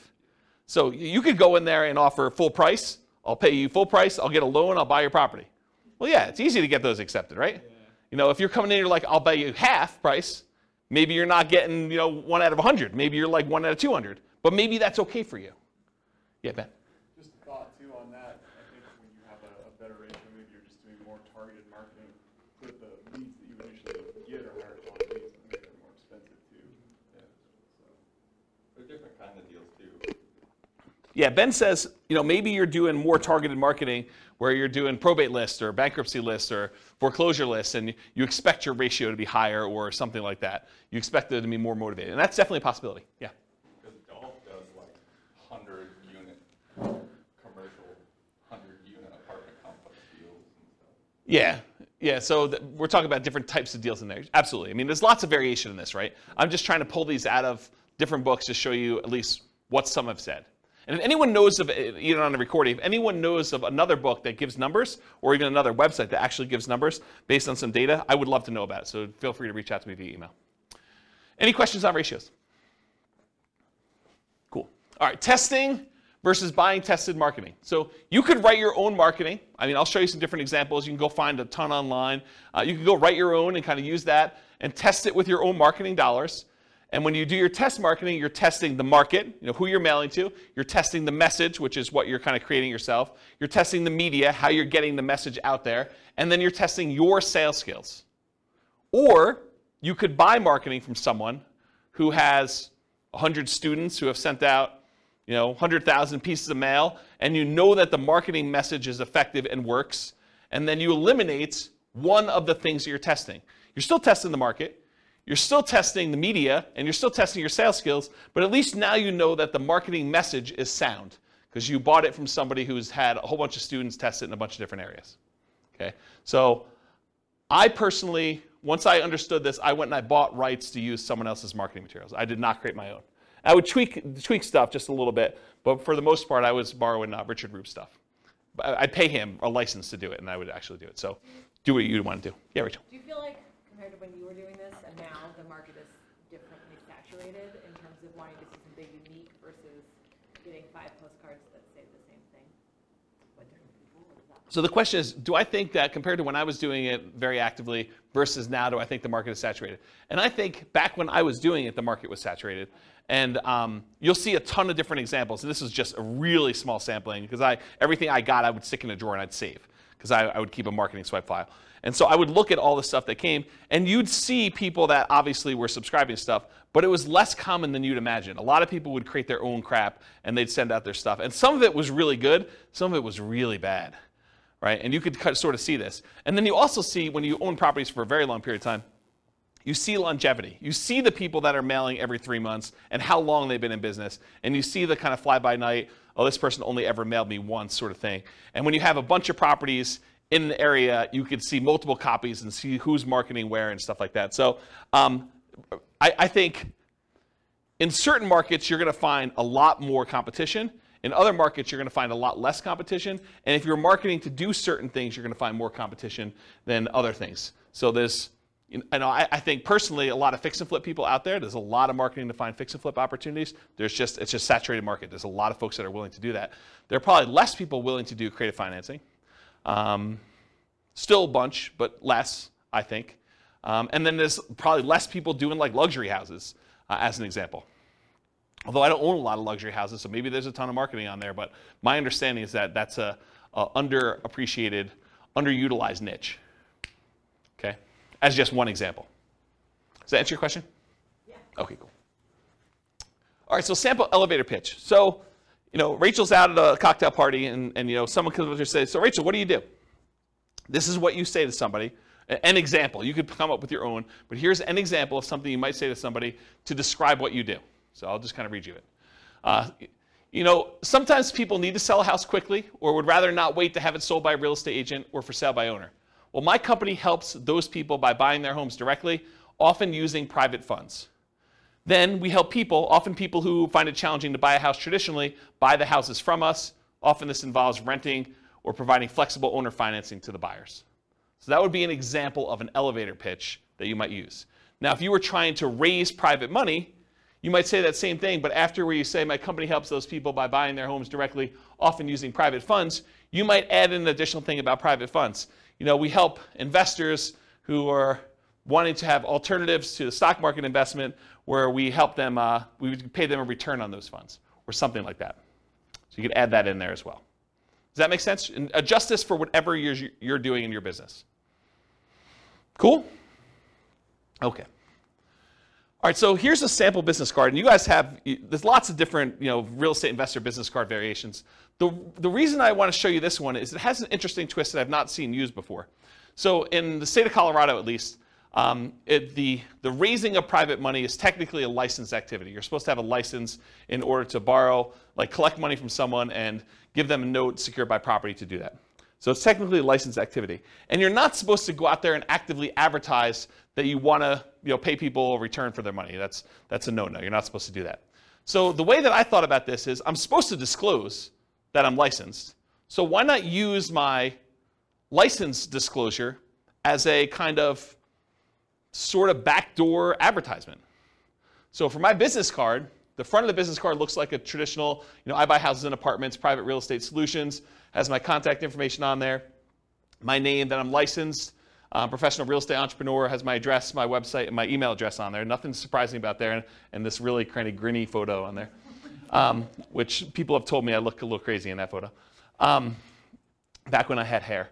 And then on the back of it, it says, licensing disclosure for private investors looking to earn returns from private real estate notes. So this is my disclosing to them that I have a license and how the license works. And so it says, notice, the company name is a mortgage broker-dealer licensed by Colorado Division of Securities to create notes paying interest secured by a deed of trust on real estate for private individuals seeking those investments. James Orr is a licensed mortgage sales representative for that company. So this was a way to sort of advertise for anyone who is interested in that I am licensed and I do those things. Does that make sense? I've not seen anyone else do that. So I thought it was kind of an interesting way to do it. Any questions on this? I will get a beverage. Okay. And if the creepy photo wasn't enough on the front, it's faint on the back. Yeah, right? It's like my hypnotic stare. Hypnotic stare, creepy hypnotic stare. Okay, so here's some sample bandit signs. And you've seen these, right? We buy houses cash, fast. I buy houses, fast cash. And these are not you don't buy you don't usually buy the blank corrugated plastic and then handwrite these on here, although you could. You typically have them printed with the handwritten stuff on there. Then we buy houses, we take over payments, says telephone number. Need to sell your house fast, we buy houses, telephone number, any condition, any situation. And then avoid foreclosure. And you'll see some with black. Most of the time they're black and yellow or red and yellow or red and black, things like that. And I just put the McDonald's one out there because I thought it was funny. I think that's probably Photoshopped. It's probably not real. All right, any questions on bandit signs? Examples? Cool. All right, buying for motivated sellers in hot markets. So avoid the obvious seller like the MLS and for sale signs ads when a market's really, really hot, because often you're going to be outbid by owner occupants on those. If you got 20 offers seen on properties, you can kind of knock your head up against the wall if you want to, but I don't know. Probably do better things with your time. Run ads, send direct mail, and do flyers. Target niches like high equity, probate, divorce, absentee owners, burned out landlords, etc. And then be willing to spend 3 times as much in marketing to find these deals. It's a premium you pay for buying in a hot market. Network and seek referrals. Solve problems. So sellers don't give away equity. They don't give you equity. What do? They trade their equity for solutions to problems. They're not giving you $20,000 or $30,000 or $40,000 in equity. They're saying, hey, look, I got this problem. I need a solution. I'm willing to trade you this equity for a solution to that problem. And then be willing, in some cases, to pay full retail with creative terms. That's one way you can deal with hot markets. And we're sort of coming out of a hot market right now. Fed just raised interest rates again today by 0.75. It's a second or third increase. Is third? Third increase, yeah. So, they're trying to slow down inflation. They're trying to fight inflation. And one of the ways to do that is adjust interest rates, which slows down the real estate market, and a lot of things are tied to the real estate market. All right, any questions on hot markets? Cool. All right, let's talk a little bit about direct mail. I like direct mail. So what are the pros and cons of doing direct mail? So I'll just kind of share some with you. You have a lot of control when you do direct mail. You do a lot of testing. You control when it goes out, how it goes out, all that stuff. Your coverage and reach, you can have really good coverage. You can have really good reach by going long distance. You do stuff local. You can focus on a lot of different things. There's a lot of flexibility. You can put out a large amount. You can put out a small amount. You can put out a small amount all the time, like every day. You have pretty good impact, especially if you have really good ads. You could change the size of the ad to have really big impact, or you could do postcards and do a lot of them. It has a pretty historic response rate, and with the movement of a lot of companies away from direct mail, there are less people competing with you in your mailbox. You show up alone. Versus someone goes online, you do pay-per-click, or you try to compete with SEO, and you want to come up for, sell a house fast in whatever your city is. Realize that you're not the only person trying to come up for that. There's other real estate agents, there's other investors, and so now you're competing with the 4 or 5 or 10 or 15 or 20 or 30 other people there. With a postcard, some days you're the only one that shows up there. Sometimes it's, you're the only one that shows up that month. So you definitely have a lot of ability to show up there without competition. You have selectivity. You can decide who you want to target versus having to hit a lot of waste, a lot of different people there. It's highly scalable. You could decide you want to buy one house every quarter, one house a year, or you could decide you could buy 10 houses a month. Whatever you want to do. This is a very scalable type of thing with direct mail. It's relatively inexpensive to do. It's proven. A lot of people have used it for. And the other thing is privacy. If I want to find out what someone is doing in order to market to find properties, and you're doing stuff online or you're putting an ad in the newspaper, I can go look at that newspaper, I can go look at the online stuff, and I can see what you're doing in your business. And I can try to deconstruct that. I know unless I have a house in that marketplace and you send direct mail to me, it's hard for me to see what you're doing. So there's some privacy way to do it there too. What are some of the downsides? Sometimes there's delays in delivery. You can't always time this perfectly. Sometimes you get poor quality lists. You'll have a bunch of undeliverables or bad names on there. The cost per exposure, it's relatively high to get your message in front of somebody. There's some possible saturation. And then sometimes the mail gets lost or it's undeliverable. If it looks like an advertisement and you have a disgruntled postal employee, sometimes they'll take your mail and just throw it away, especially if you're doing like every door direct mail where you hit every house in a neighborhood or a certain carrier route. Sometimes the carrier will say, 400 of these, no one's expecting these, I'm just going to throw them away. So you have some loss when you have that. All right, so those are pros and cons. So farm areas, let's talk about mailing lists and stuff like that. I'll show you some examples.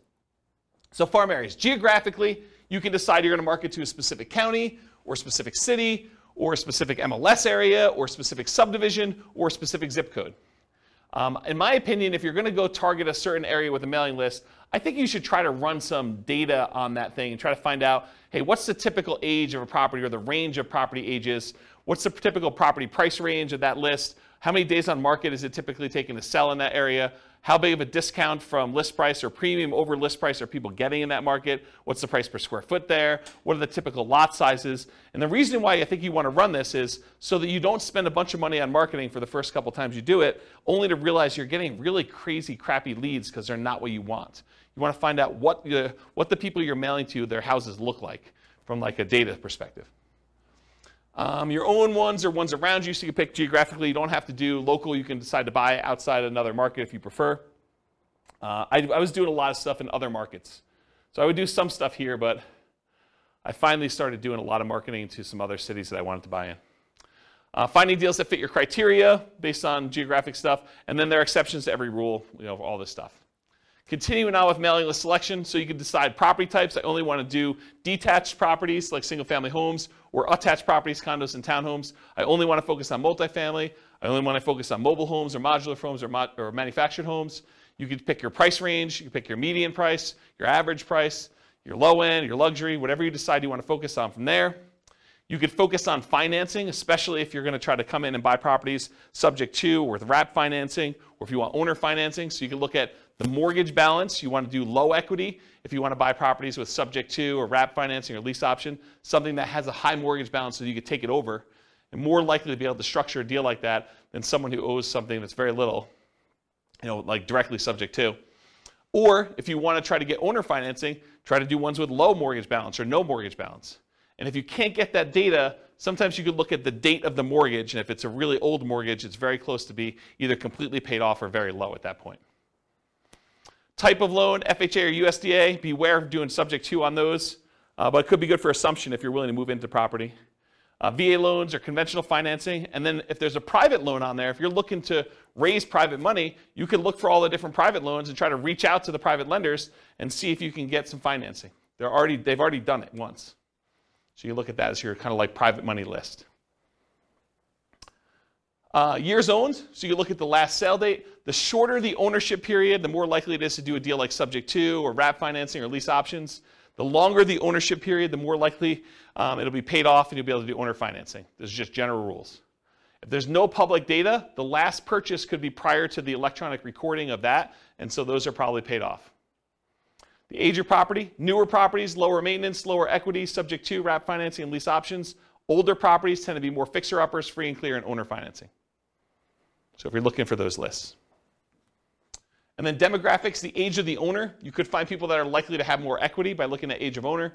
And then occupancy, whether they're owner occupied, someone's living there, or if it's a landlord, absentee owner, where the tax bill is being sent to an address other than the property address. And it can be either out of town, out of state, or out of country.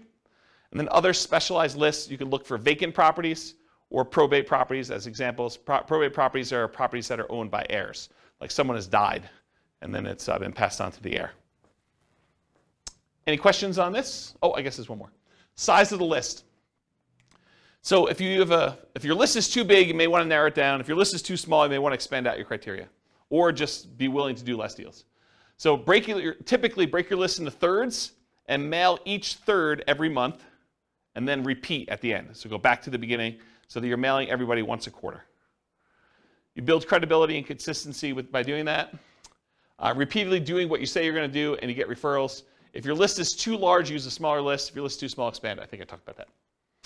Any questions on list criteria before I go into some other stuff? All right, cool. So mailing list sources. So where do you get these lists from? So all the stuff you can get from public record, like property characteristics, loans, age of property, things like that. You can get that from public records, either your local property assessor or title companies or RealList. RealList is what we use here in our local MLS. So if you have access to the MLS, you could download a RealList public record list, or RealQuest, which is, I think, another product by the same company, which is a variation like what they offer. And then other sources of mailing lists: ListSource, Listability, InfoUSA, and Melissa Data. And some companies will specialize in just general characteristics of the property. Some will be able to give you kind of like mail merged lists with other data, like they can combine a property address with other things they know about them, like bankruptcies or foreclosures or income level or things like that, if you want to have things merged together. It'd probably be a whole class on just mailing lists, but that's the idea. And then list hygiene, you're going to mail stuff, you're going to get things returned to you as undeliverable. So you got to do stuff with them. So number one, remove duplicates before you send them out. Use the National Change of Address, the NCOA service, to make sure that if someone moved, you get their updated mailing address. And then remove undeliverables as you get them back so that the next time you mail them, you have less undeliverables. If you really want to, you could go ahead and try to track down where the undeliverables should go. I never bothered to do that. I probably could have had, there's probably a whole business model of you just focusing on the people that that are doing the undeliverables, because I think a lot of investors would just not do anything with the undeliverables, so you could go focus on them if you want to. I personally would just send more mail, but that's me. All right, cool. Message. So what marketing messages will we be mailing? We already covered all those marketing headlines before. Now I'm going to show you some actual sample postcards. So here's one example postcard. The headline for this one is, do you need to sell a house in city name? The company name will buy your house from you on the day of your choice. You will receive the same money for your equity as if you listed and sold through the real estate agent. So they're taking off, 6%-ish, depending on what the market is. You pay no commissions or fees. I pay no commissions or fees, but I'm going to net the same as a real estate agent. Sounds like I'm paying a commission or fee. Sell your house on the date of your choice, full equity, no commissions, no fees. That's their marketing message. Has the company name, their telephone number, including an 800 number and a local number and their website address. And then on the other side of the postcard has their name, that they're part of the Better Business Bureau, which, by the way, you just pay a fee and you can be part of Better Business Bureau. Call today to find out how the company can buy your house and city on the date of your choice. Any condition, model house or condemned, any price, mansion or shack, anywhere in the greater area, full equity, no commissions, no fees. Don't make another payment. Call today with their contact information there. That's a postcard. Here's another postcard, different one. Dear so-and-so. Oh, this is from me. This would be interesting. So my investor group is interested in buying your property located at blank in city. We buy several houses each month, and we're looking to buy more in this area. So what did I just do? I borrowed credibility, right? So if you're brand new and you're part of an investor group, maybe your investor group buys several houses, right? So now it's not necessarily you. If you're a brand new investor, you can do this. Should you have any interest in selling quickly and easily at a fair price, please call us at telephone number. If you get my voicemail, please leave a message for a prompt return call. When you're ready, I'd be glad to meet with you, inspect the property, and let you know exactly how much we can pay. You can also visit us at website address to submit a property information form and get the ball rolling. We have purchased hundreds of properties throughout our area since a date, so you may be a perfect solution for you selling your property. Call or visit our website to learn more about how we can buy your house as is on the date of your choice. Thank you. My telephone number, my name, my telephone number. I also have my website address there. And it says, P.S. If you're not interested in selling now, please keep this card for future reference. And then I make a disclosure at the very bottom in smaller font. Licensed broker and investor not intended to solicit properties already listed for sale. So this is an example of a postcard I would send through Click to Mail. Any questions on it? Here are some handwritten letters.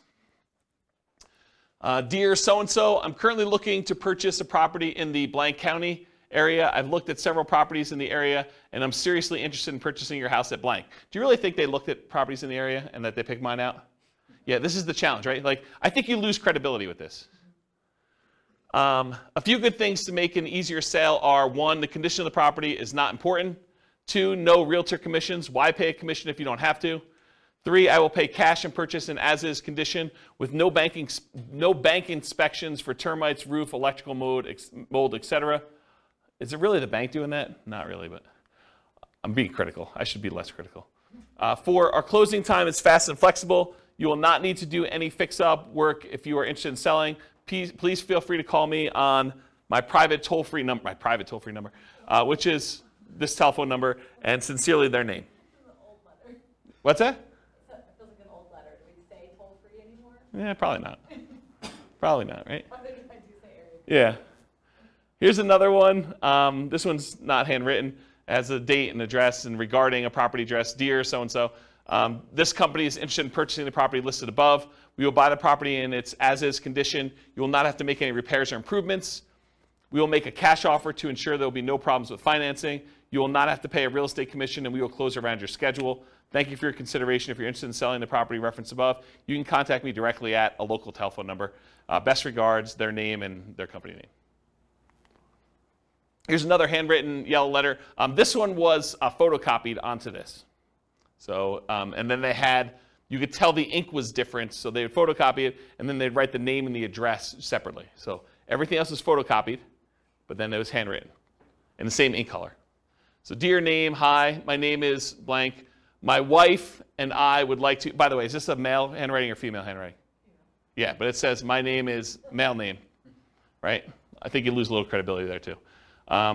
It's possible it's male handwriting, but this looks like female handwriting to me. Does it look like, anyone think it's male handwriting? No one in the room. Okay. What's that? I was kidding. I said, are you saying men can't have nice handwriting? No, I'm just, maybe, yeah, I guess that's probably inappropriate. Okay, I take it back. What's that? But do you think it also, people would lose, I think, I've thought about saying my husband and I, but I think as a female I would lose credibility in a lot. Oh, I don't know about that, and I probably shouldn't touch that one. I don't know. I mean, the world's unfair. It's unfortunate, but maybe. Yeah. Yeah. Please call us at telephone number. They give multiple numbers. They also include their fax number and their email address. Please call. Thanks. And they've got his initials on there. This is a big national chain. This is a version of their letter. It's got the address, dear, certain names. Records indicate that you are, oh, this is actually a really instructive letter. You should really read this one. Records indicate that you're the owner of the property at blank. Are you interested in a cash offer for that property? Our business is buying and selling houses and multiple house packages. We rehab and resell houses, and we sell property to other investors. So they're telling you they buy houses, but they also say, hey, look, if you got more than one, we'll buy all of them, right? They're telling we'll do the package. We rehab and resell them. They're telling you what they're doing, and then we resell them to other investors. Well, that's pretty interesting. We only buy houses at a discount. They're disclosing that up front too, right? But when we buy them, we pay cash. We pay most normal closing costs. We take the house as is. You don't need to do any repairs, and we can close quickly if you want us to. If you're interested in selling and would like a quick cash offer on the house at blank, please call 800 number 7 appointment to see your home. We maintain a very high professional standard. We maintain very high professional standards in the conduct of our business. We believe in making a positive contribution to our community. Please call toll-free number. If you're interested in selling your home, or if you have any questions, thank you for your time to review my letter. Sincerely, their name. P.S. We pay cash and most normal closing costs for properties, and we could pay quickly if you want us to. Are you interested in selling your property at blank? Please call this number. So the P.S., which is the second most read part of the letter, is just another offer. It's basically repeating the offer. That's pretty instructive too. PPS, which I guess is the second PS in the letter, not ready to sell today, then please keep this letter with the important real estate documents and call us when you're ready. Interesting, right? I thought that one of the things I liked about this one is they're telling you we're looking for a discount. So are they going to get a higher volume of calls or more qualified calls? More qualified, right, yeah. I bet they paid a lot to have that drawn up too. Yeah, like tested it and professional copywriter sort of thing? Yeah, and this is what's great. Like once you get a copy or a couple copies of these, you can modify it to your own stuff, right? Like don't copy it verbatim, but massage. Kind of use this as a guide and then write your own. Here's another couple postcard samples. Rachel buys houses in city. Unwanted estate, foreclosure, divorce, other bills piling up, had enough landlording, need to get out of town. Any condition, any location, any situation, close in 10 days. Call Rachel at her telephone number here. Problems don't just solve themselves. Call Rachel for a free consultative session. It's not as important why you need the cash as it is that Rachel can get you the cash and reduce your stress in as little as 10 days. And then Rachel buys houses, has their address, any condition, any location, any situation, close in 10 days. Call Rachel at her telephone number. That's another example of a postcard. Here's a couple other handwritten ones. Can you tell this one's like computer generated on the left? Yeah, right? So, dear name, I would like to purchase your property. It's designed to be handwritten-ish. I would like to purchase your property located in city. I'm eager to purchase property in this type of neighborhood and was curious about your house located at blank. Are you interested in selling? Because I'm ready to purchase your property with cash quickly, and you don't need to be concerned with any repairs or inspections, plumbing, roof, termites, etc. I enjoy fixing these things myself. Please understand that I'm not a real estate broker, so we can avoid commissions. Also, I'm prepared to pay all closing costs. So if you're interested in a simple all-cash deal, please call me now at telephone number. Sincerely, their name. And then here's another one. This is actually me, although it's my partner with the letter. And so this one was photocopied onto a sheet, and then we would write in their address here and their name up here. So everything else was photocopied with black ink onto a yellow legal pad sheet of paper. Basically, we'd go get the legal pads, we'd cut them, we'd pull them out and stick them into the copy machine and just print it right on this. And when we did a white sheet with the thing, we had a yellow sheet underneath it so you could see where the lines would line up, and then we just copied it right onto here, and so that's how this was done. And if you turn this over once it's actually done, you could see where it's real ink versus where it was copied, so you could see that the name and the address was kind of put in there. But everything else was standardized. So it says, dear, whatever her name is, my name is blank, and I'm a real estate investor. I'm currently looking to purchase a property in blank county. I've looked at several homes in the area, and I'm interested in purchasing your property at blank. I'm not a real estate agent and do not intend to use one to purchase a house. Why pay a commission if we don't have to? I'll purchase your property as is conditioned, so if you're interested in selling now or in the near future, please call me at blank. Sincerely, their name. So that was an example. Here's another postcard. Tell me if this one reeks of credibility or it doesn't for you.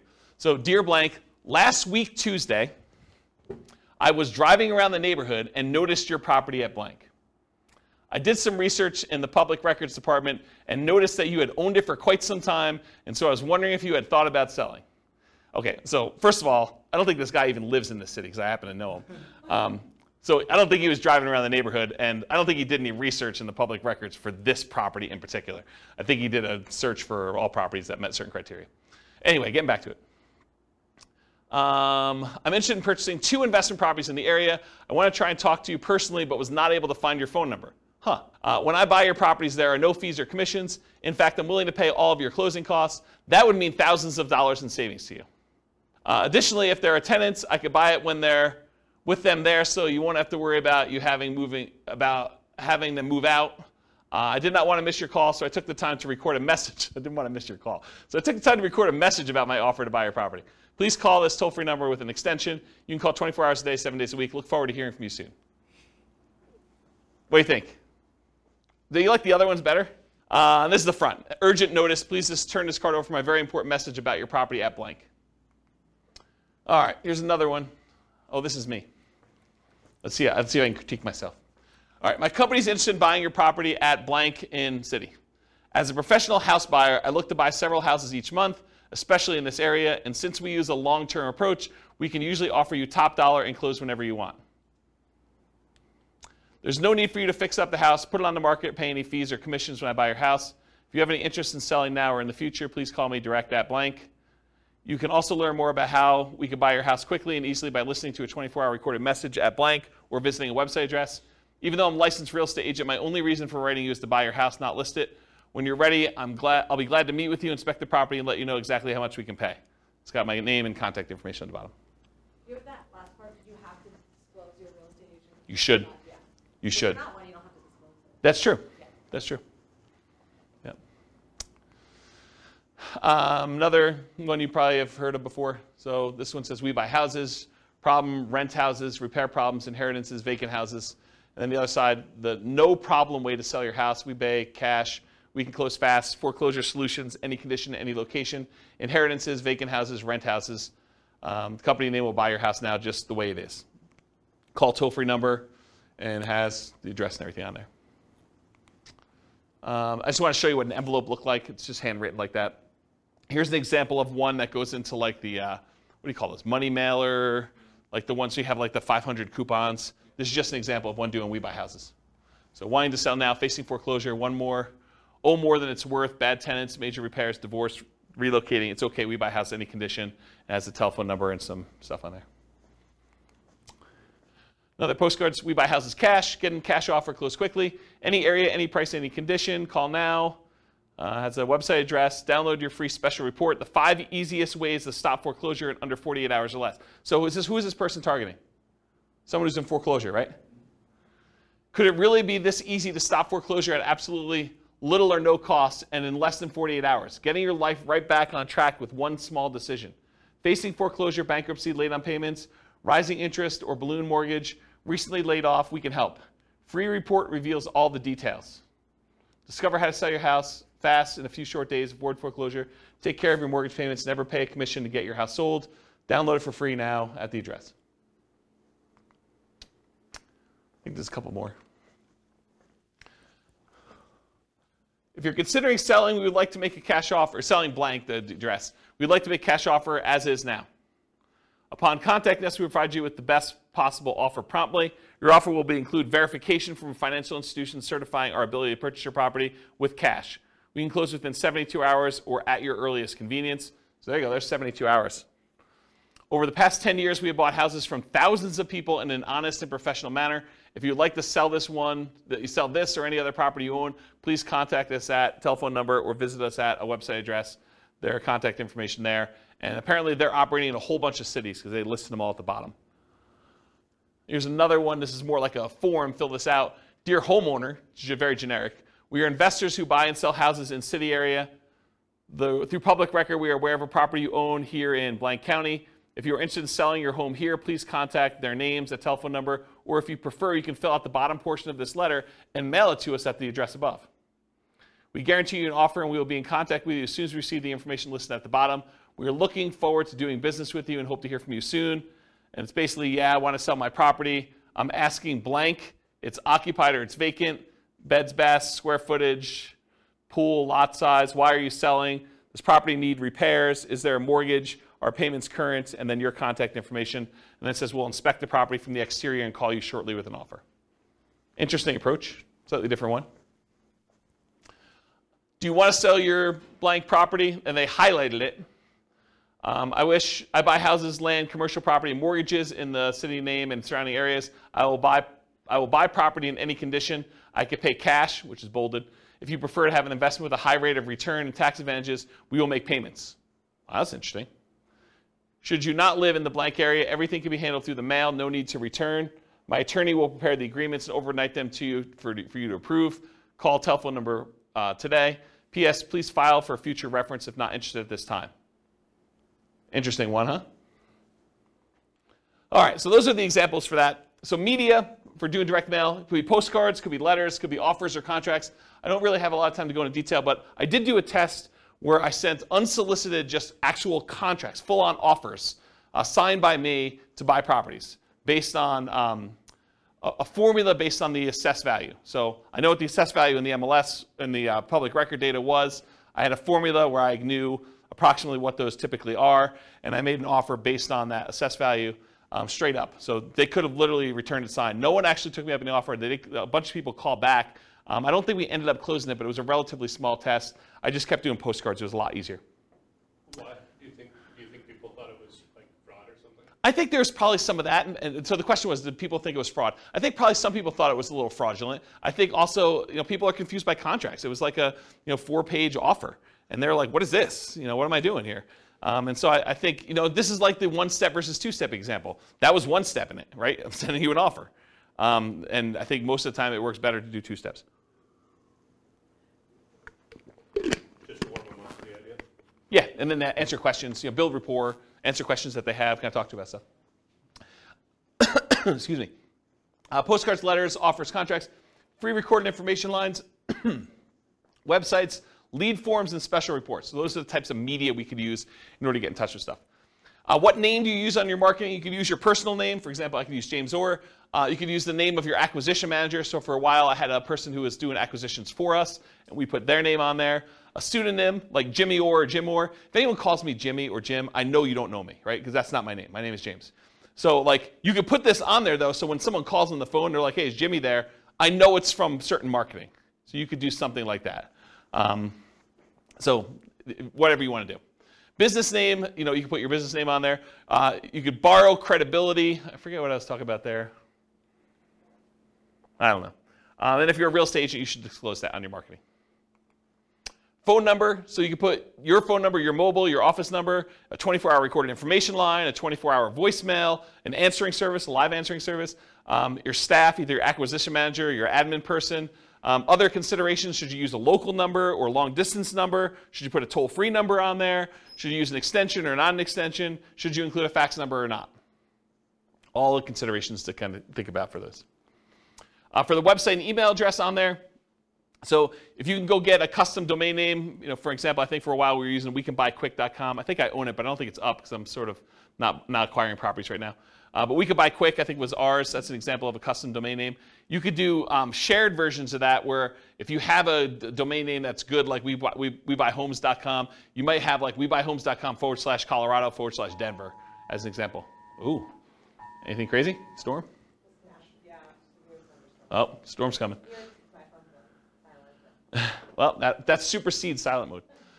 Specific subpage, so example, you could have it, like my name, jamesorr.com/sell your home or sellyourhome.php, like whatever page you have as a sub-home for that stuff on there. And then if you do 2-step marketing, you can have them go to a lead form that sends a special report, or have them go directly to the special report just shown on there, or you can have them go and see your testimonials and credibility packet online as well. So those are just options for that. And then email address, do you use a free email like jamesorr@gmail.com, or do you use like a custom one like james@wecanbuyquick.com, which doesn't go anywhere, so please don't email me at that one. You can set up an autoresponder so that if people acquire stuff, they can do that. Or there's certain services where you can email an email address, and that subscribes you to an email list, or it can go directly to you, as some examples. What return address to use? Should it be business or personal? Just make sure it matches your thing. If you're saying my wife and I buy houses, you don't want to have like your business address and have it be a business name on there and stuff like that. I would not recommend doing your home address. You might get people actually coming and driving by, especially if they're upset for whatever reason. You can use P.O. Box, local business address, out-of-state address, like a mailing service return address. Sometimes that happens too, like if we're hiring a mailing company, which we've done in the past to do that. Mailing frequency. Sorry, I'm a little over, guys. Hopefully you don't mind. Moving parade. You need to be in front of them when they think about selling. So repeated hits. 80% of sales requires 5 follow-up phone calls after the meeting. That's according to the Marketing Donut. And at any given time, only 3% of your market is actively buying, or in this case, selling. 56% are not ready. 40% are poised to begin. And that's from Vorsight. And then 63% of people requesting information on your company today will not purchase for at least 3 months. And 20% will take more than 12 months to buy, and that's from Marketing Donut as well. So you got to keep in front of people over time, and only a small percentage of people are like ready to go right now. If you email them or you mail them again 3 months later, you have another percentage of people that are kind of doing that. And then certain ones will take a little bit of time to actually make a decision, so those come back around. You build this up over time, and you have a much better, more stable lead flow after a while. Then mailing services, you could use local print and mailing houses, or the U.S. Postal Service has a company that they do for doing direct mail services called click2mail.com. It's click, the number 2, and then mail.com for doing that. That's it. Any questions? Was that helpful? Was that like good overview of how to market, find off-market deals? A lot of detail? Good stuff for you? Any questions? If you guys want to, are you going to do stuff? Like, what do you need help with? What questions you got? None? Overwhelmed? Only kind of related, but so when you're talking like to the MLS or different things, is there a way, you talked about different things to look for if you're looking for a certain number of bedrooms, that's obvious, but is there a way to search for like unfinished basement? I feel like I never see that. In the MLS you can, but not in assessor data. Well, I wonder if assessor data has that field. We're getting so much better at that. I bet you there is some fields for that. Okay. But you'd have to look it up. You'd have to go pull down the data, because a lot of times these have like 155 fields, right? Like there's first name, last name, property address, mailing address, city, state, zip code, square footage, assessed value. Like they have a whole bunch of fields for all that stuff, and one of them may be that. And it probably depends on your local MLS for those that are listening to the recording. But I have not looked for that one. Yeah, I know it's in the MLS. So I don't know if it's in public record data or not. Yeah, I'd have to look at that. The public record has a bunch of data points, though. They have a whole bunch. Yeah, you're looking for like opportunities to do like fix up a basement or something. Yeah, like, yeah. Yeah, like we were talking last week, I'd asked you, I think, about, I forget which one it was, nomading, fix and flip to nomad, Yeah. or whatever. We were just talking about ways to buy houses where we use the conventional financing because it's totally run down. Yep. We can't, but if it's a house that has an unfinished basement, you can get good financing and then potentially add beds and baths. Yeah. Create some value. Yeah, that's a good way to do it. Yeah. Yeah, that's a good idea. That's probably a good strategy to do for like that fixer-upper nomad version. Yeah. Cool. Any other questions? Sorry for going late. I appreciate you guys coming. Thank you all. I will see you all next week. Bye-bye for now. With home prices up, mortgage interest rates up, and rents up but not quite enough to counteract the higher prices and interest rates, cash flow on rental properties in Coral Springs is harder than ever. Book a call with the Real Estate Financial Planner to apply our proprietary 88 strategies to improve cash flow on your rentals. See the show notes for a link to schedule your call and improve your cash flow today. If you're a real estate agent, lender, or professional in Coral Springs that wants to help our real estate investor listeners, consider reaching out to learn about collaboration opportunities with this podcast. We'd love to add more value to our listeners by having you assist our investors buy, sell, and finance their real estate investments. See the show notes to schedule a call to discuss collaboration opportunities.